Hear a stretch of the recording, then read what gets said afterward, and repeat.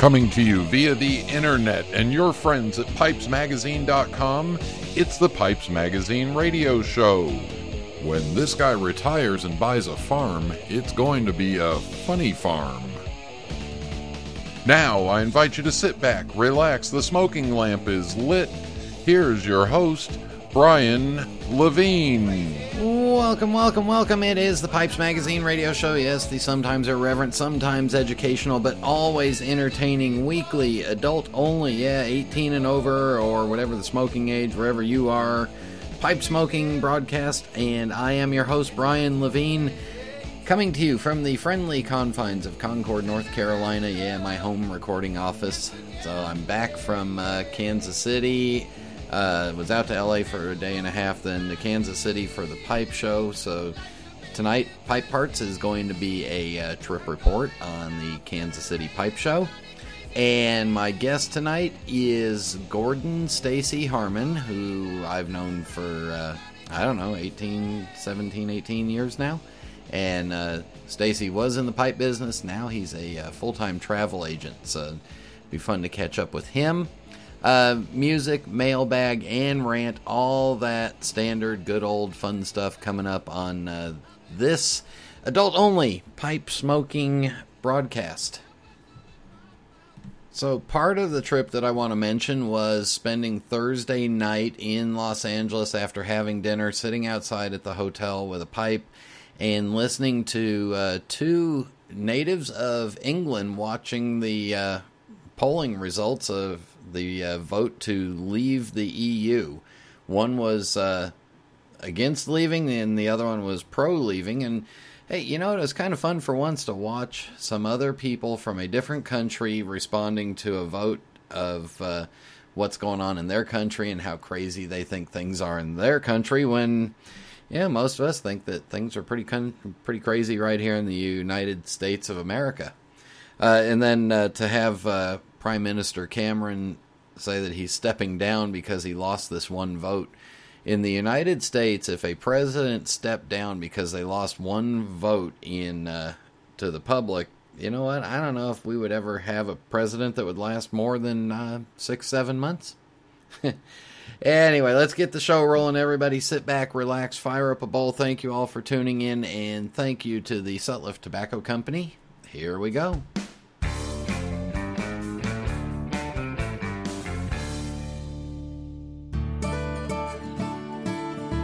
This is Phil Morgan, General Manager of Missouri Meerschaum Corncob Pipes in Washington, Missouri. Our mission since 1869 has been to produce great smoking pipes that anyone can afford. We guarantee our pipes won't be your most expensive, but they just might be the ones you smoke the most. At Missouri Meerschaum Company, we don't just sell our corncob pipes. We grow them, make them, and smoke them.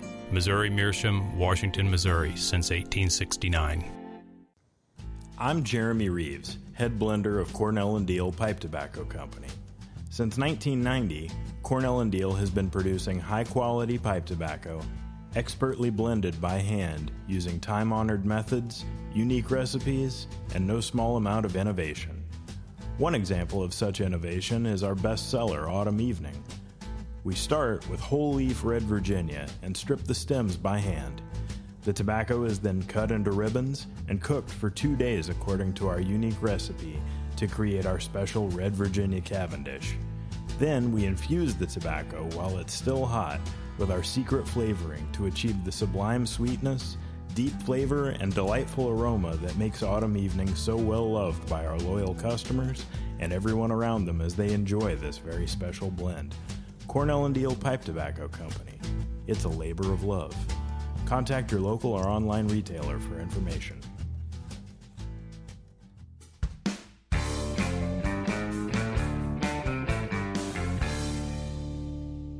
All right, here we go. Trip report time. So, off to LA, and the highlight of the trip to LA was a 2-hour visit to Kramer's Smoke Shop in Beverly Hills. Been in the same location since 1949, a ton of history. Some really cool custom blended pipe tobaccos there. If you're in the LA area and you want a pipe shop to visit, Kramer's in Beverly Hills is a must stop by place. lots of pictures, lots of memorabilia to look at. All right, off to Kansas City. Got into Kansas City at about 2 o'clock on Friday. And let me say this so that everybody understands it, because I might have said it before several times. And I am the leading expert on my own opinion. In my opinion, the Argosy Casino, that hotel, has, out of all the places that there are pipe shows, it's the nicest hotel rooms and the absolutely nicest people and the best shower anywhere I've ever been in. So I was looking forward to relaxing, spending some time in the at the Argosy and enjoying that shower. So the first thing I did was, after an early morning rising to get to the airport and get to the hotel, was got in the room, unpacked, and took a shower. I think in the 3 nights that I was there, I ended up in the shower about 7 times.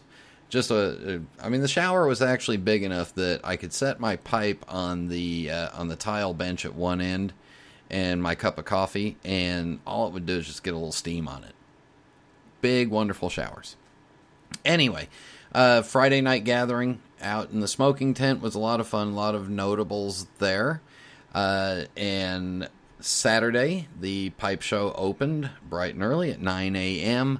Attendance was really good. Foot traffic was really good. And again, that outdoor smoking balcony right off of the ballroom. Just a great spot to sit out there and watch the Missouri River go by, and we saw kayakers in there and some birds, and it was just a lot of fun just to sit out there and take the occasional smoke break. Thank you to all that came up to me and stopped by the table and said hello and said how much you enjoy the podcast. I know I'm sometimes goofy when you do that, but hey, it does mean a lot to me when I hear from you guys about how much you enjoy the show. And then I have to apologize to the wives or girlfriends occasionally. But, it's not my fault. Don't blame me. Anyway, a lot of pipe makers there because of the interest in the North American Pipe Carvers competition. This year they did it a little bit differently. We didn't see all the pipes that were in the competition, or at least I didn't. But we did see the 7-day set. And I'll leave the surprise for Pipes and Tobaccos magazine, because Chuck Stanion was there covering the event and taking pictures of the pipes. I will say that Scott Tinker made an absolutely beautiful 7-pipe cabinet for it. I mean, the cabinet was just drop dead gorgeous. Of the notable things, when I first got there Friday night, Greg Pease presented me with a absolutely wonderful loaf of sourdough bread from San Francisco that he picked up at the airport the previous morning and brought to me, and it's always a wonderful treat. And in fact, Greg kind of saved my life one night, because I woke up at about 3:30 in the morning and I was hungry, and guess what I had to eat? I had sourdough bread from San Francisco. Now, if you haven't had sourdough bread that is actually made in the city of San Francisco, you have yet to have sourdough bread. It's one of those few things that it's the only place in the world that they can do it that way, and it's wonderful. Kevin Brackett of Tobacco Pipe Exporters came up to me on Friday night and said, "I've got a pipe for you." And I said, "What do you mean?" He said, "Well, remember when we were talking and we met the pipe maker in Chicago? The pipe maker's name is Celebi, Celebi, I hope. Hope I'm reading that correctly. Anyway, we had talked, I had talked to him and met him in Chicago, and he got inspired by my fascination and love of Disney, and carved a pipe that is very reminiscent of the of Sleeping Beauty Castle at Disneyland. Of course, it's not actually a duplicate copy, because that would be almost impossible to do out of a single block of meerschaum, but it is absolutely gorgeous, and I've yet to smoke it because I want to make sure that I've got the right time to smoke it and the proper place to hold and handle it. Other than that, Saturday night dinner, Saturday night smoking and drinking outside in the smoking tent. got to spend time with the McNeils of McClelland, and that'll be a little surprise coming up in a couple of weeks there. Let's see, who else was there? Greg Pease. Always fun to see my grandfather, old Grandpa Lee Von Erck, who's not really my grandfather. He's just old enough that he's got an autographed copy of the Bible.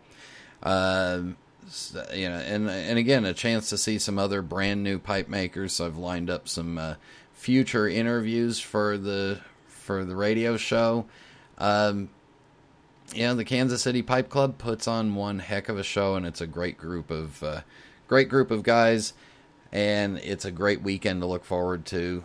Sunday night had a casual, relaxed dinner and some sitting outside in the smoking tent. There was several cans of vintage cigarettes, including some Chesterfields and some Capstan cigarettes that were opened and passed around freely. I mean, some of these cigarettes were 60, 70 years old, and the Virginias and the burley tobaccos in them smelled and tasted like tobacco, and it was just wonderful tastes coming off of these things. Compare them to some of the finest Virginia pipe tobaccos. And then Monday morning, it was up early and back home and back to work, and hey, here I am, and it's Tuesday night.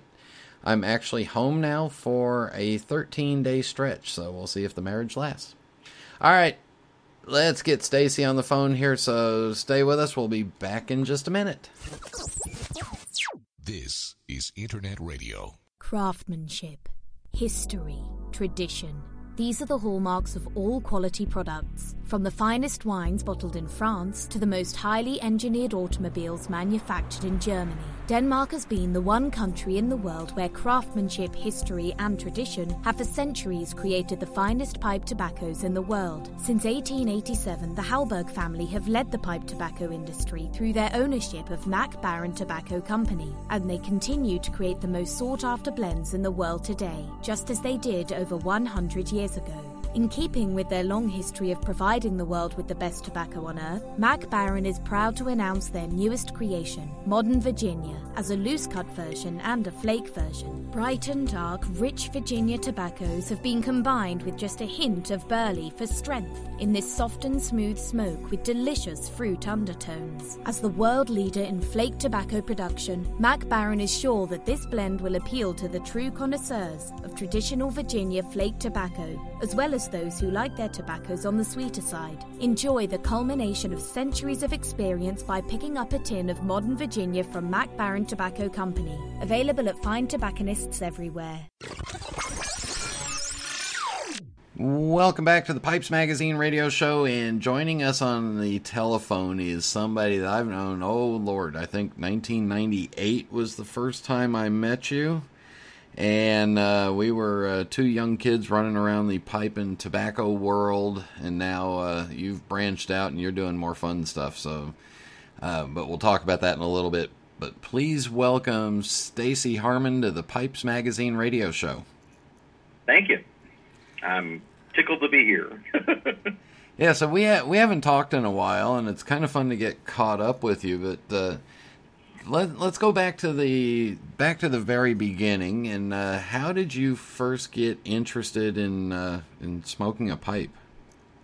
Well, it was actually I credit that to my grandfather. My dad, many years ago, gave my grandfather a pipe for Christmas.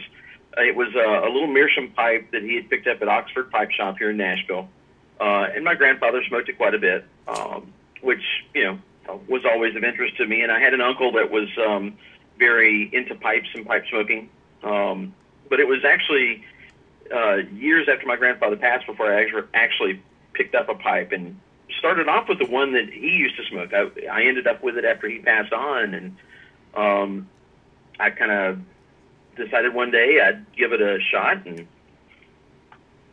smoked a couple of different bowls in it, and figured this was something that I might enjoy. So, and that's kind of what started it all. How old were you when you did that? When I first smoked it, I was in my mid-20s, I guess. But actually, let me backtrack just a little bit, because I was big into theater when I was really young, especially when I was in high school. And oddly enough, the very first time I ever smoked that pipe was on stage in a high school play. I borrowed it. Yeah, that's the funny thing. I mean, it was in the mid-'80s, and, I was, 15 at the time. And the character that I had, I decided I thought he'd be good as a pipe smoker. And we rehearsed it like that, and no one ever said anything to me. And, I had borrowed it from my grandfather, and, of course, he passed away a few years after that. And that's actually how I ended up with a pipe. But it was probably my mid-20s before I ever started smoking on a regular basis. So nowadays, if a high school student lights up a pipe anywhere near a campus, there's police and helicopters involved.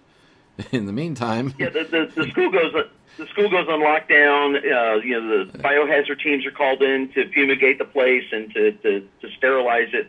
I mean, it's kind of silly, but that's the way it is. Yeah. 30 years ago, it was perfectly okay to light up a pipe on a stage.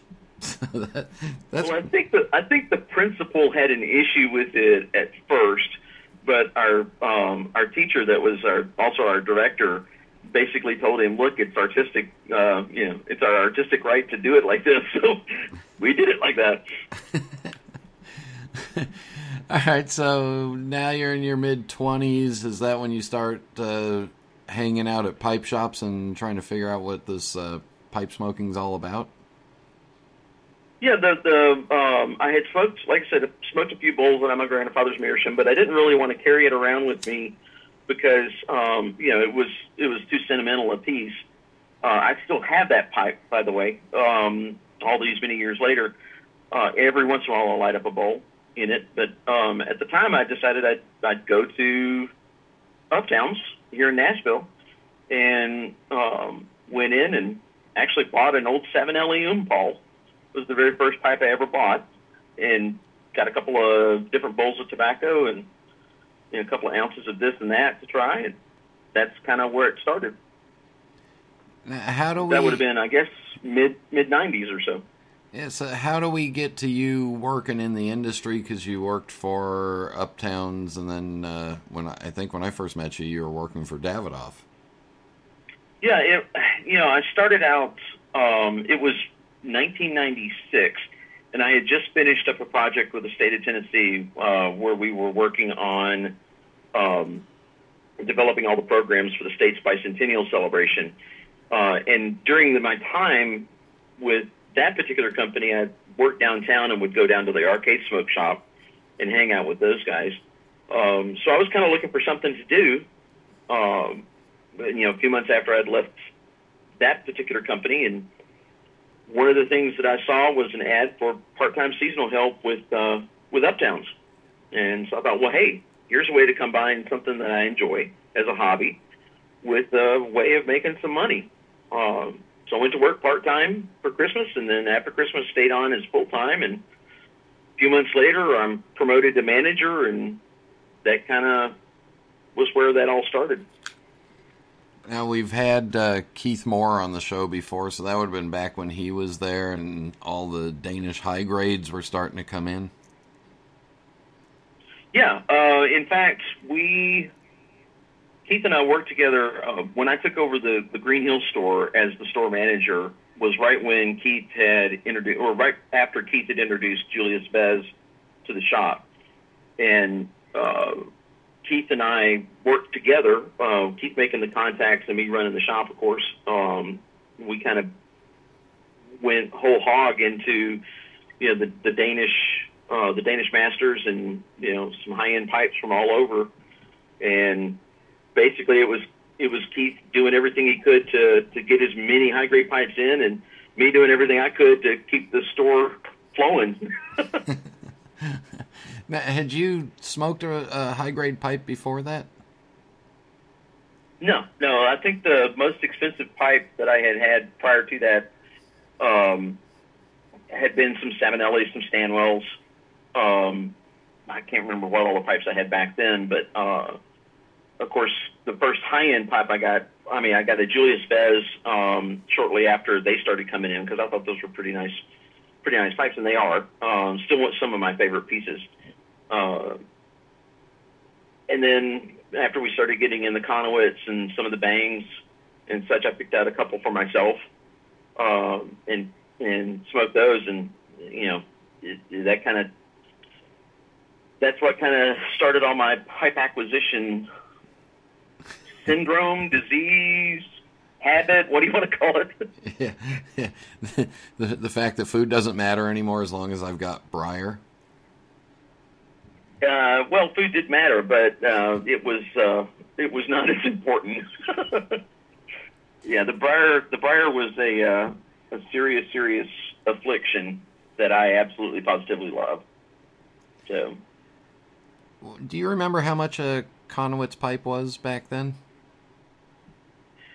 I think the first one that I bought, and I still have that one, was a sandblast of his that I think our retail price on it at $1,200.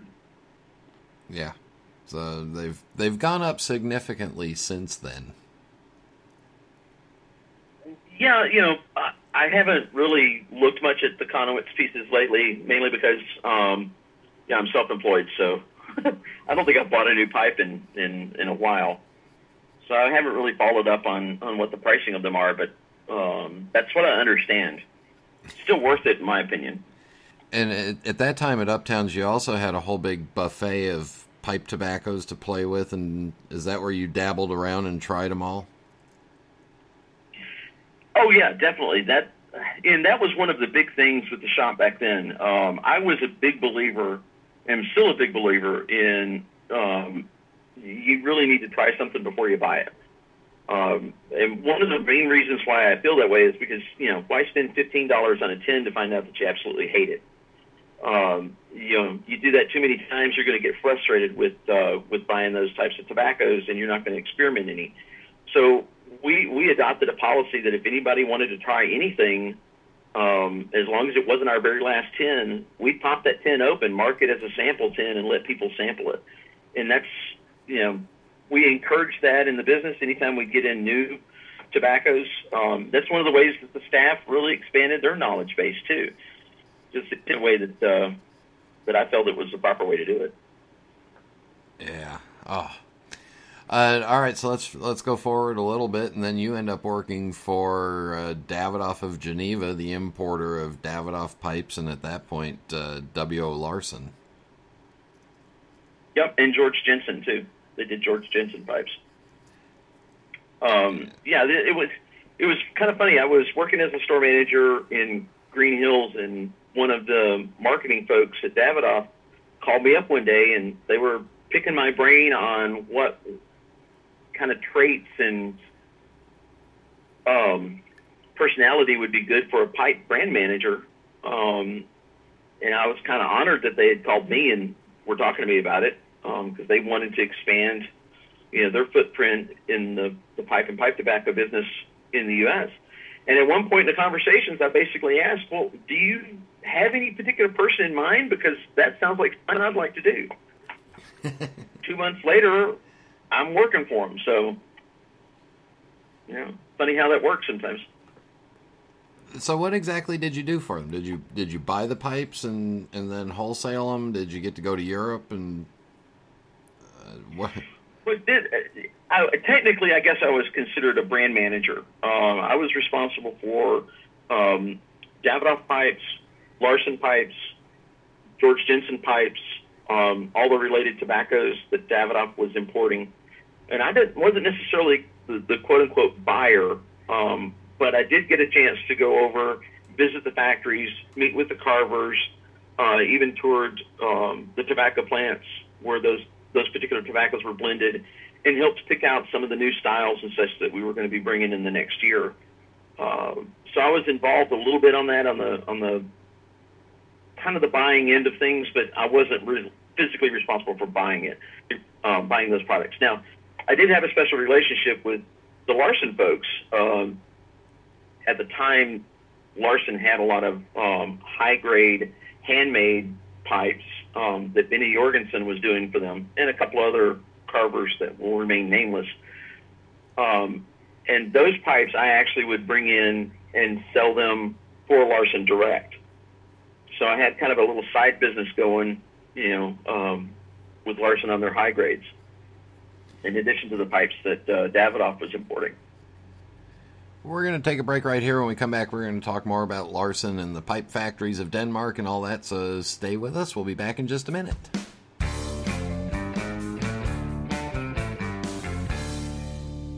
Meet Josh. Everyone at SmokingPipes.com holds customers as a high priority, but nobody interacts with them more personally than Josh. He's our professor of pipes, if you will.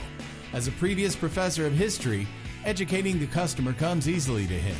He loves explaining the history of a particular pipe to a customer or coaching his customer service team.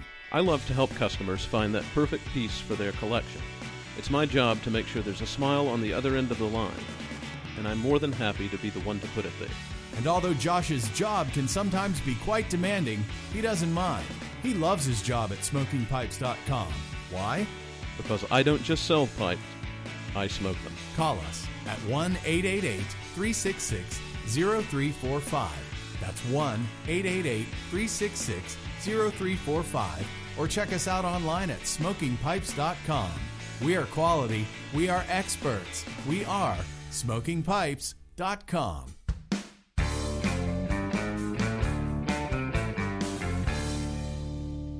We are back on the Pipes Magazine radio show visiting with Stacy Harmon. And Stacy, when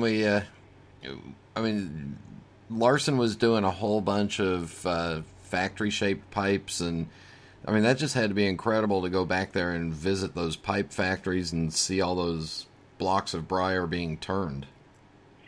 Yeah, it was pretty incredible because one of the places that I've visited was St. Claude, France, and that's where a lot of the basic Larsen brazed pipes and such were being done. And it was really cool to be able to walk amongst the bags of briar and to see the machines at work and the folks in there working. I couldn't speak a lick of French, still can't unless it's on a menu, but it was just a really amazing experience. Because St. Claude, France is just a nice little town. I mean, it's picturesque, and to be able to walk down the street and turn into a doorway that's kind of nondescript, and all of a sudden you're in this little pipe factory. It was pretty impressive. Yeah, and then to be able to go up into Denmark and do the same thing and travel all over. I mean, not many of us get to go inside of some pipe tobacco factories that size either. No, and I think I may have surprised them a little bit because I wanted to smell all the tobacco. They would have pallets of one particular tobacco, and before they were going to actually blend it, they store it in the warehouse, and I was wanting to lift up the tarps and smell all the different tobaccos and watch them put it all together. It was that was. The little factory there in Assens was actually not a little factory, but in Assens, Denmark, was quite the operation. And the number of different types of tobaccos that they produced was mind-boggling. But it was an enjoyable experience just from the sheer fact of seeing all the leaf and being able to smell some of it before it ever got blended. It's just fascinating. And it's just a small fishing town that has this huge tobacco factory in it. Yeah, I mean, it's Scandinavic produces a vast majority of the tobacco that comes out of Denmark. I think Mac Baren is the only other producer still working there, if I'm not mistaken. Yeah, no. So then you go on and you're doing trade shows and all the pipe shows and everything and promoting all those brands, and then you move on and you're working on the internet and mail order side of the business again. Let's jump forward to what you're doing now, because I like your self-proclaimed title is the Lord of Leisure, Earl of Escapes, Duke of Downtime, Grand Prince of Getaways, Regent of Relaxation, Sultan of Sabbaticals, Baron of Beach Bummery, that's my favorite, Kaiser of Cruising, Prime Minister of Playtime, and Wizard of Destination Weddings, and a proud sponsor of that moment, because you're running your own travel agency. Yep. I have a little travel biz that I that keeps me busy from day in and day out. Let's put it like that. But yeah, I've always been a big believer that downtime is precious, regardless of what your business is, and I've always enjoyed the finer things in life. So this was kind of a natural progression because I traveled everywhere. It was funny. I've been to the Caribbean a number of times, been to Europe, been all over the country with Davidoff, and I had people that were coming up to me asking me, well, hey, I hear you've been here. What do you recommend we do? And finally, a friend of mine one day said, why the heck don't you do this for money? Why don't you do this for a living? And it just dawned on me, he made good sense. So, that's when I started the travel business. And, like my tagline says, life's too short to take crappy vacations. So, so part of that is you actually take a handful of vacations each year and you go out and scout out these places. Yeah, I will be honest with you though, Brian. When I do that, people think it's a lot of vacation, quote unquote, time, but it's not. It can be grueling, and I say that tongue in cheek because yes, my office is at that time is a beach resort and part of paradise. But I'll give you an example. A few years ago, I went to the Dominican Republic to tour some resorts. We did 25 resorts in 5 days. And these were not small little resorts.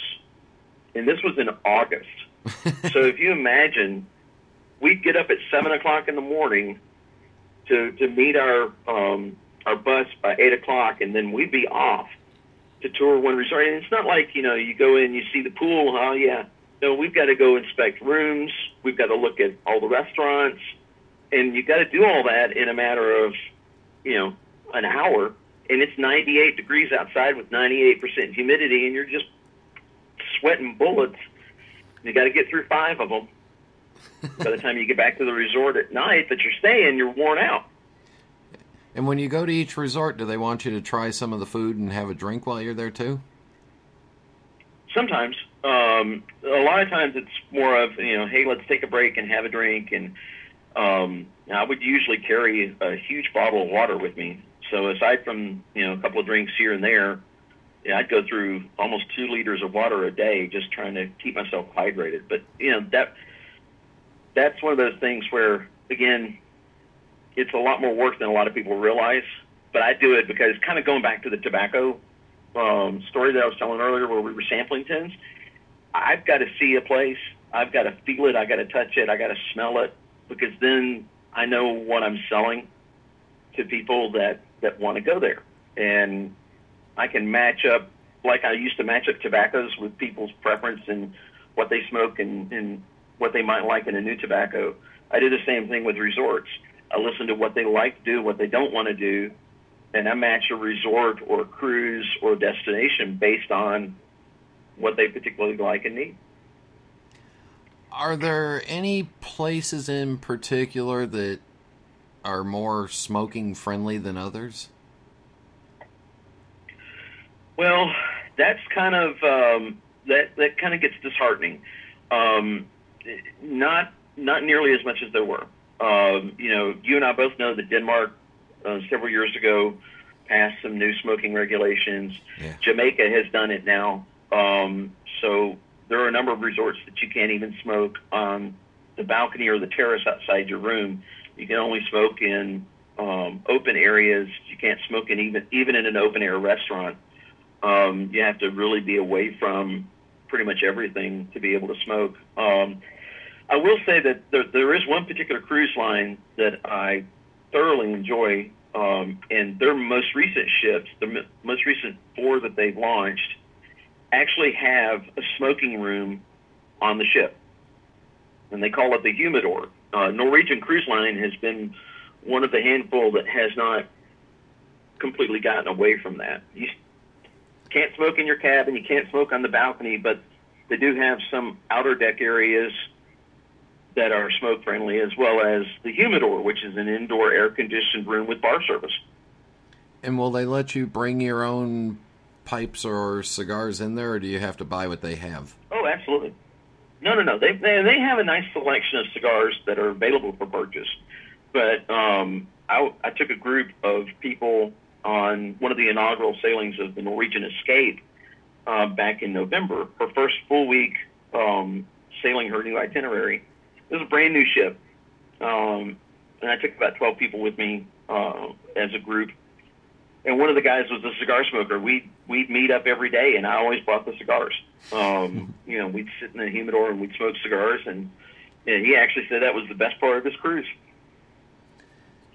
Yeah. So how does that work? What if we want to hire you as a leader of our group, and how does that work? What do we do? Well, you just say, hey, I want to do something as a group, and then we'll talk about what you want to do, and I'll put it together. Like, for instance, Norwegian now, just to pick on them for a minute, Norwegian's got 4 ships that have the humidor. There's the Norwegian Epic, the Breakaway, the Getaway, and the Escape.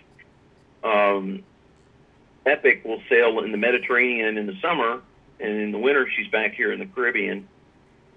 Breakaway does a Bermuda and then a Caribbean itinerary. Getaway and Escape are primarily Caribbean. So, if you guys, if people want to do a group cruise like that, I can put it together. In fact, there was a local shop owner here a few years ago that I put together a small group for him, and, he included cigars in the price that we marketed it for, and off we went. Are there spent a week and ate and drank like crazy. It was wonderful. Are there areas of the world that you don't like booking travel in? I don't necessarily say I don't like to book travel in, because all the places are just fantastic. I mean, and I say that loosely, but the Middle East is one area that I'm real nervous about booking travel to. I have had clients go to Egypt, and they had a wonderful time, but just with the current geopolitical issues out there, it makes me nervous anytime I hear somebody want to explore going to the Middle East, because I have to let them know, we definitely need to get you travel insurance, but just want to make sure that everybody's aware of the potential pitfalls. That and Haiti. I hate to pick on Haiti because I love the island of Hispaniola, but Haiti still is not an area that I feel is very safe to travel to. So I steer people more to the other end of that island.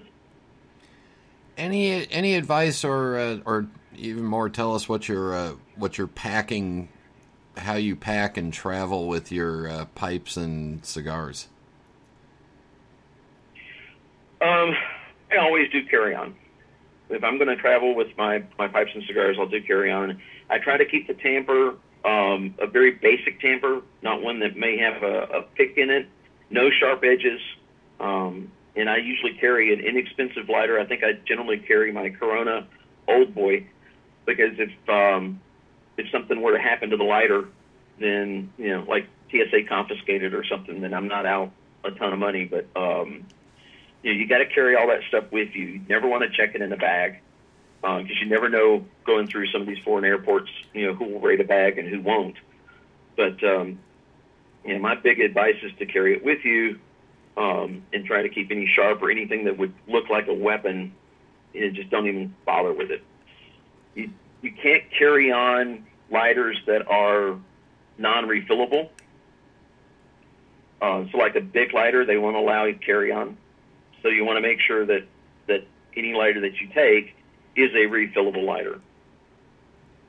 And it does kind of vary by each individual country when you're coming back out of it. So you just, the rule of thumb is just be safe and bring stuff that you don't really mind leaving behind if you have to.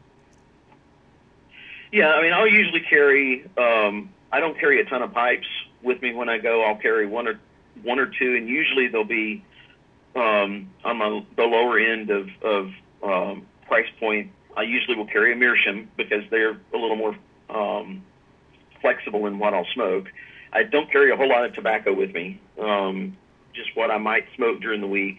which will usually be like 1/10 or half a 10, or maybe a couple of ounces. Basically, the big rule of thumb is don't carry so much that it'll cause somebody to look twice or 3 times at your stuff, because the more time they get involved in looking at stuff, the more times likely that you're going to have something confiscated. So you don't want to look like you're going to this foreign country and you're going to open up a tobacco shop right there. Well, yeah. I mean, I try to carry as light as I can, and my wife would laugh at that because I always carry, electronics with me whenever I go, because I'm photographing and writing about them and the different places that I'm going. But when it comes to cigars, I'll carry maybe 3 or 4 in a small portable humidor. I definitely don't buy cigars while I'm overseas, because customs here in the States is still, anything that doesn't have a band, they're going to look at it as Cuban anyway, and they'll confiscate it. So I don't ever buy cigars when I'm out. Most of the time they're cheaper here in the States anyway than where they are in the tourist destinations. But, it just keep it small, enjoy what you got while you're there, and don't take something that you'll be, sorely disappointed if it gets confiscated.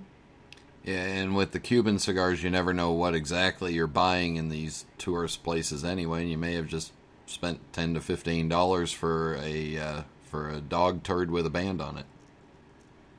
Well, and that's the point, too. There's more counterfeit Cubans in a lot of these destinations than there are real Cubans.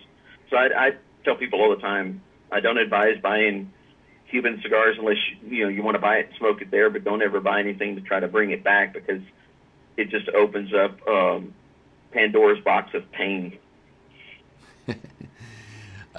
Before we go, any of your favorite places where you've been able to sit back and smoke a pipe or a cigar? Any beaches or wonderful places that we'll all get jealous of you about?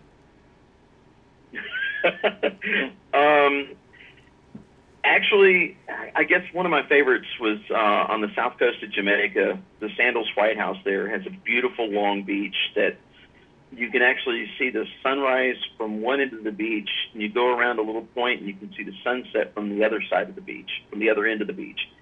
And just the ocean, watching the sunset, smoking a bowl on the beach was absolutely delightful. That, and then the beach bartender would come by and say, "Hey, would you like a drink?" And I'd say, "Absolutely, bring me a rum and coke." The website is easeuptravel.com, EASEUP travel.com. You can follow it on Facebook. You can go on his website, or you can also follow Stacy at Gordon Stacy Harmon on Facebook. Stacy, we'll wrap this up with the Fast 5 final questions. No right answer, no wrong answer, just whatever comes to your mind. Are you ready? Fire away. What is your favorite pipe?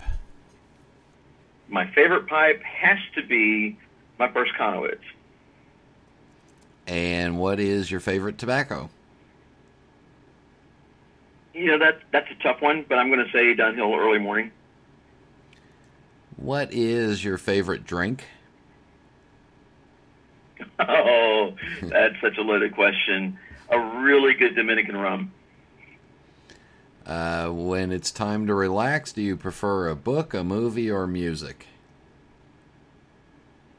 Book, definitely. And the last question, which I think will be the toughest for you. Any particularly favorite pipe smoking related memories that we haven't talked about? Wow, that one is tough. Yeah. Okay, so I think it has to be one of the pipe shows that we did here in Nashville, where we had Per and Ulf from S-Bang, we had Tom Eltang, we had Yes Conowitz, and there was another one. It kills me that I can't remember who it was. That may have been the only group of Danish carvers, but that group of carvers was hanging around with us, and we were all smoking a bowl, and it was just, I just had to sit back and think to myself, these are some of the best pipe carvers in the world, and they're hanging out with us in Nashville smoking a bowl. It was just unreal.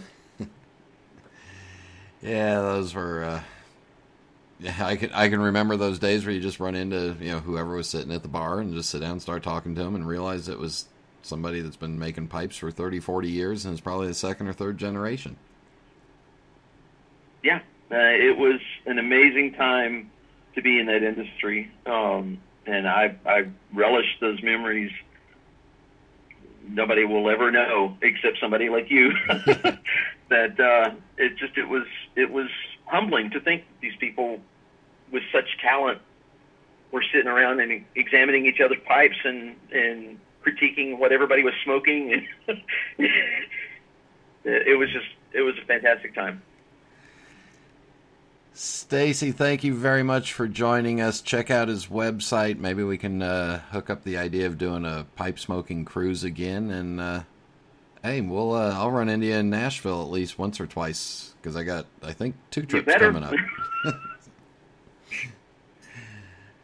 up. We'll be back in just a minute. Heck, I wish I had a genie who could make it easy to order pipes and tobaccos online. You don't need a genie, sir. Visit 4noggins.com. They stock all your favorite pipes and tobaccos, and every order gets fast personal attention. Orders are packed carefully and shipped quickly by priority mail. 4noggins.com. 4noggins.com. I can still see you, you know. A bit rusty, sir. 4noggins.com. This is Internet Radio. Welcome back. All right, now who's ready for a vacation, in particular a cruise? I am. I'm ready for anything, but hey, like I said last week, I don't get to go anywhere for a while. My entire life is a vacation. Anyway, check out Stacy's website. Not only is he knowledgeable, but he's a really good guy. All right, for music, we are going back to Louis Prima because I thought this one would be fun. It's what's it exactly called? Oh, it's called "The Closer to the Bone, the Sweeter the Meat Is."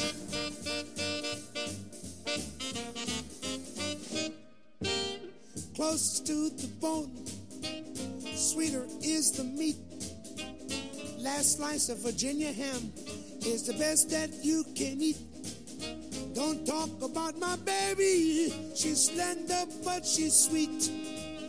Closest to the bone and sweeter is the meat. Now she'd make a good thermometer if she drank a glass of wine. She's built just like a garter snake, she climbs up like a vine. My friends tell me I'm a fool to love a gal like that. Here's the reason I like 'em slim instead of big and fat. 'Cause closest to the bone, sweeter is the meat. The last slice of Virginia ham is the best that you can eat. Now don't talk about my baby, she's slender but she's sweet. Closest to the bone and sweeter is the meat. Yeah, let's go. Yeah, let's go.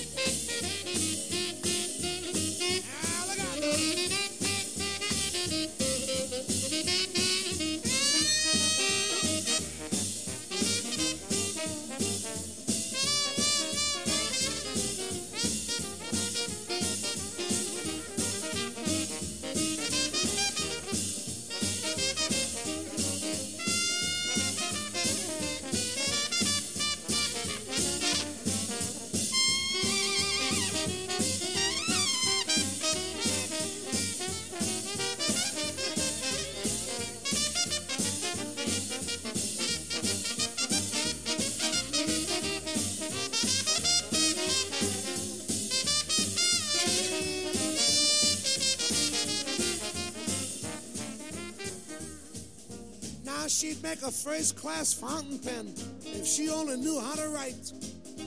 Her figure's like a piece of string. She rolls up every night. Everybody thinks that I'm a nut to love this lovely worm. Boy, there's one reason I like them slim instead of round and firm. 'Cause closest to the bone, sweeter is the meat. Last slice of Virginia ham is the best that you can eat. Now don't you talk about my baby. She's slender but she's sweet. Closest to the bone, sweet. I got another one now. Listen here. She'd make a fine piccolo if she only stayed on key. Boy, she's shaped like a rubber band, and she loves to snap at me. Everybody thinks I'm insane to overlook her faults, but here's the reason I like them skinny instead of full of schmaltz. 'Cause closest to the bone, sweeter is the meat. Last slice of Virginia ham is the best that you can eat. Don't talk about my baby. She's slender but she's sweet. As closest to the bone, and sweeter is the meat.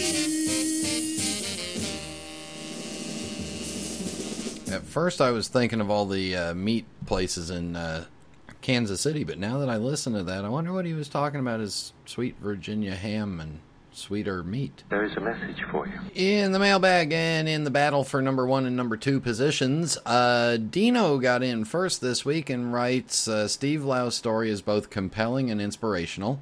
A person working in a big way to help restore abused people and in a much smaller way to rescue abused pipes. While nowhere near comparable, both are acts of rebirth. Bravo, Steve. Dino says, I really like the Finzi. His Eklug for piano and strings is a favorite of mine. Summer reading, I'm sure many of our community are aware of Inspector Maigret. Georges Simeon wrote 75 novels and 28 short stories that feature the pipe-smoking French police detective. If you haven't met Maigret, a good place to start is Maigret's Pipe, a collection of 17 short stories. Thanks, Brian, for another eclectic and thought-provoking show, Dino. So there you go. Dino has given you a lot of homework, and somebody do all the reading for me, and we'll have you on. Let's see. Casey Ghost. Dan, who I got to see this weekend, says, just a great episode. The pipe parts segment was really good. I'm glad you mentioned pipefill.eu as one of your main sources of info about pipes. What he has done is amazing. His section on odd pipes is quite good. I wasn't familiar with Chris's pipe pages, but it seemed really informative. Steve Lau is doing very good work on older pipes that is impressive. It was a very informative interview. His day job is nothing short of doing God's work. Rant was spot on. You have to be somewhat alert when you walk around. Of course, the biggest problem is each other. There you go. Also got an email from Dan Locklear, and Dan says, since we were away in Europe, I have some shows to catch up on, and just finished one from 2 weeks ago. A couple things on this trip. I did an interview for an upcoming article already submitted and should be in the next issue of the Pipe Collector. That's the NASPC's newsletter, with a very articulate and skilled Greek pipe maker, Konstantinos. He and his lawyer, pianist wife Marina were so very gracious to us in Athens. They had a lunch of Greek specialties in their home. Should you ever be inclined to interview a Greek pipe maker, I highly recommend him. I certainly will. Dan also wrote, I just heard that wonderful clip on Russell that Rick sent along. Only last night I read Rick's splendid article on his visit with Ken Barnes. Your fine interview is certainly a key towards him reconnecting with so many of us in the U.S. As for the pronunciation issue, the Brits trained me in the 1970s. If it was properly pronounced Cheriton, they saved me from the fire. There you go. Anyway, so check out Rick's article. Look for Dan's article coming up. And let's see, July 23rd, Saturday night, July 23rd, I'll be in Las Vegas getting ready for the trade show, so We're doing a meetup around 6 p.m. at the Tobacco Leaf in Summerlin. It'll be me, the Las Vegas Pipe Club guys, and I'm bringing along a couple of extra special surprise friends. We'll see who I can grab from the show to come out there. We'll be out there for an hour and a half or so, hanging out with everybody. And, yeah, that's about it. Forgot to mention that did get to spend some time with Jeremy and Shane from from Cornell and Deal and SmokingPipes.com.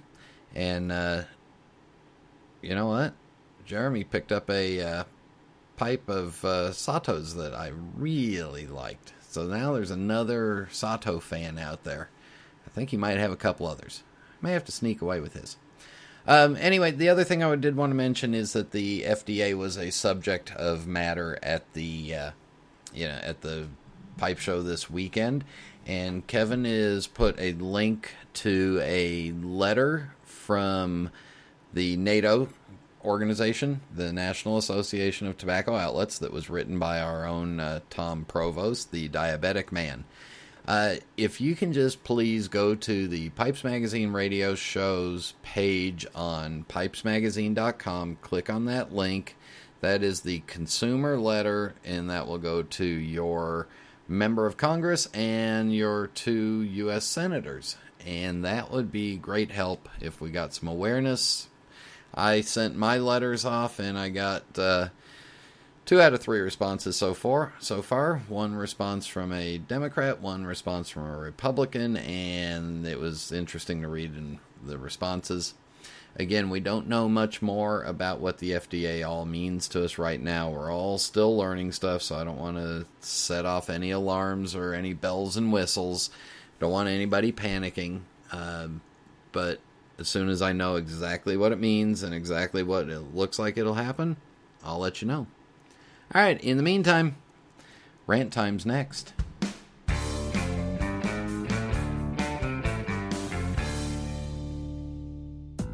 What are you looking for in a pipe? Is it the quality of aged briar? Is it a certain shape or finish?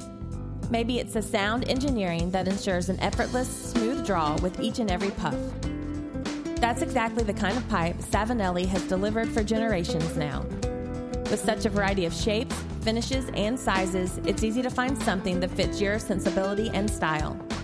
Just this year, we've expanded our lineup to include the Bianca, the Lancelotto, the 2015 collection, and the final installment in the Leonardo da Vinci line, the Vitruvio. For a bolder style, try our more colorful 2015 editions as well. The exotic cashmere, the sultry licoricia, and the striking arcobaleno red.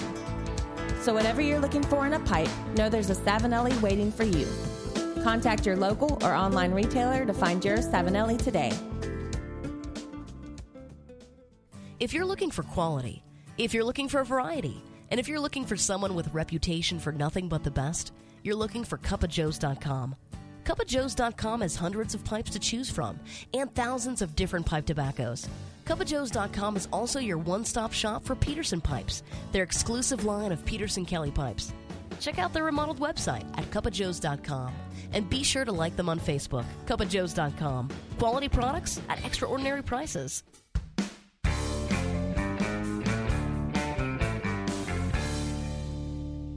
Cowboy. Cowboy.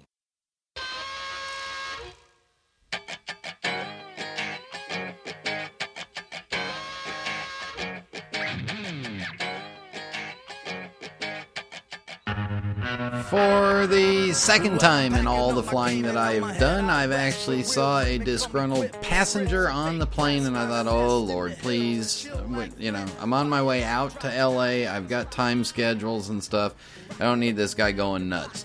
What was he complaining about? He was complaining because the flight attendant told him or asked him to please turn down the volume on his headphones. And now, here's the funny part of it. The volume on his headphones, I was sitting in the row behind him. I could hear his music just fine without my headphones on. So his headphones must have been so loud that his brain was just being completely obliterated by volume and by all the vibrations coming through there. So he's probably pretty much brainless anyway, and the people next to him complained that they couldn't fall asleep with the noise and the music coming from his headphones. So he complained, and he got a little uppity, and pretty soon the flight attendant just said, "I'm sorry, you either turn him down or I'm going to take him away from you and we'll have you restrained." And I'm listening to that going, ooh. Well, guess what he did? He turned him down, and then he proceeded to turn his back to everybody and turn sideways and face the window, and we didn't hear another peep out of him until it was time to get off the plane. And then as he was getting off the plane, you could hear his headphones cranked up again. So there you go. Dude, listen, first of all, you're rude and you're nasty. Second of all, you got really poor taste in music, and I like almost every kind of music except for what that crap was. And third, you're going to be deaf, and you're already dumb, so you're going to be deaf by the time you reach 30, so good luck. Anyway, it was kind of fun to watch. Glad we didn't get delayed or detained or anything, and glad I didn't have to sit next to him. I just had to sit behind him and watch him grump a little bit. All right, hey, please remember, post any comments you got on the Pipes Magazine radio show page on pipesmagazine.com. Email me, Brian, at pipesmagazine.com. We would appreciate a rating or review on iTunes, where we continue to rank highly. And those ratings do help us rank even higher and get more people to find the radio show. So thank you to Stacy for joining me. Thank you all for tuning in. And until next time. Happy trails until we meet again. Happy trails to you. Keep smiling until then. Who cares about the clouds when we're together? Just sing a song and think about sunny weather.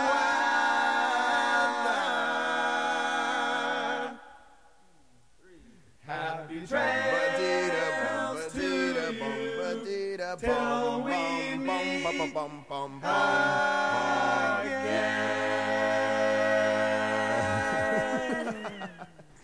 Did you know that the eggs on the Funny Farm are all yolks?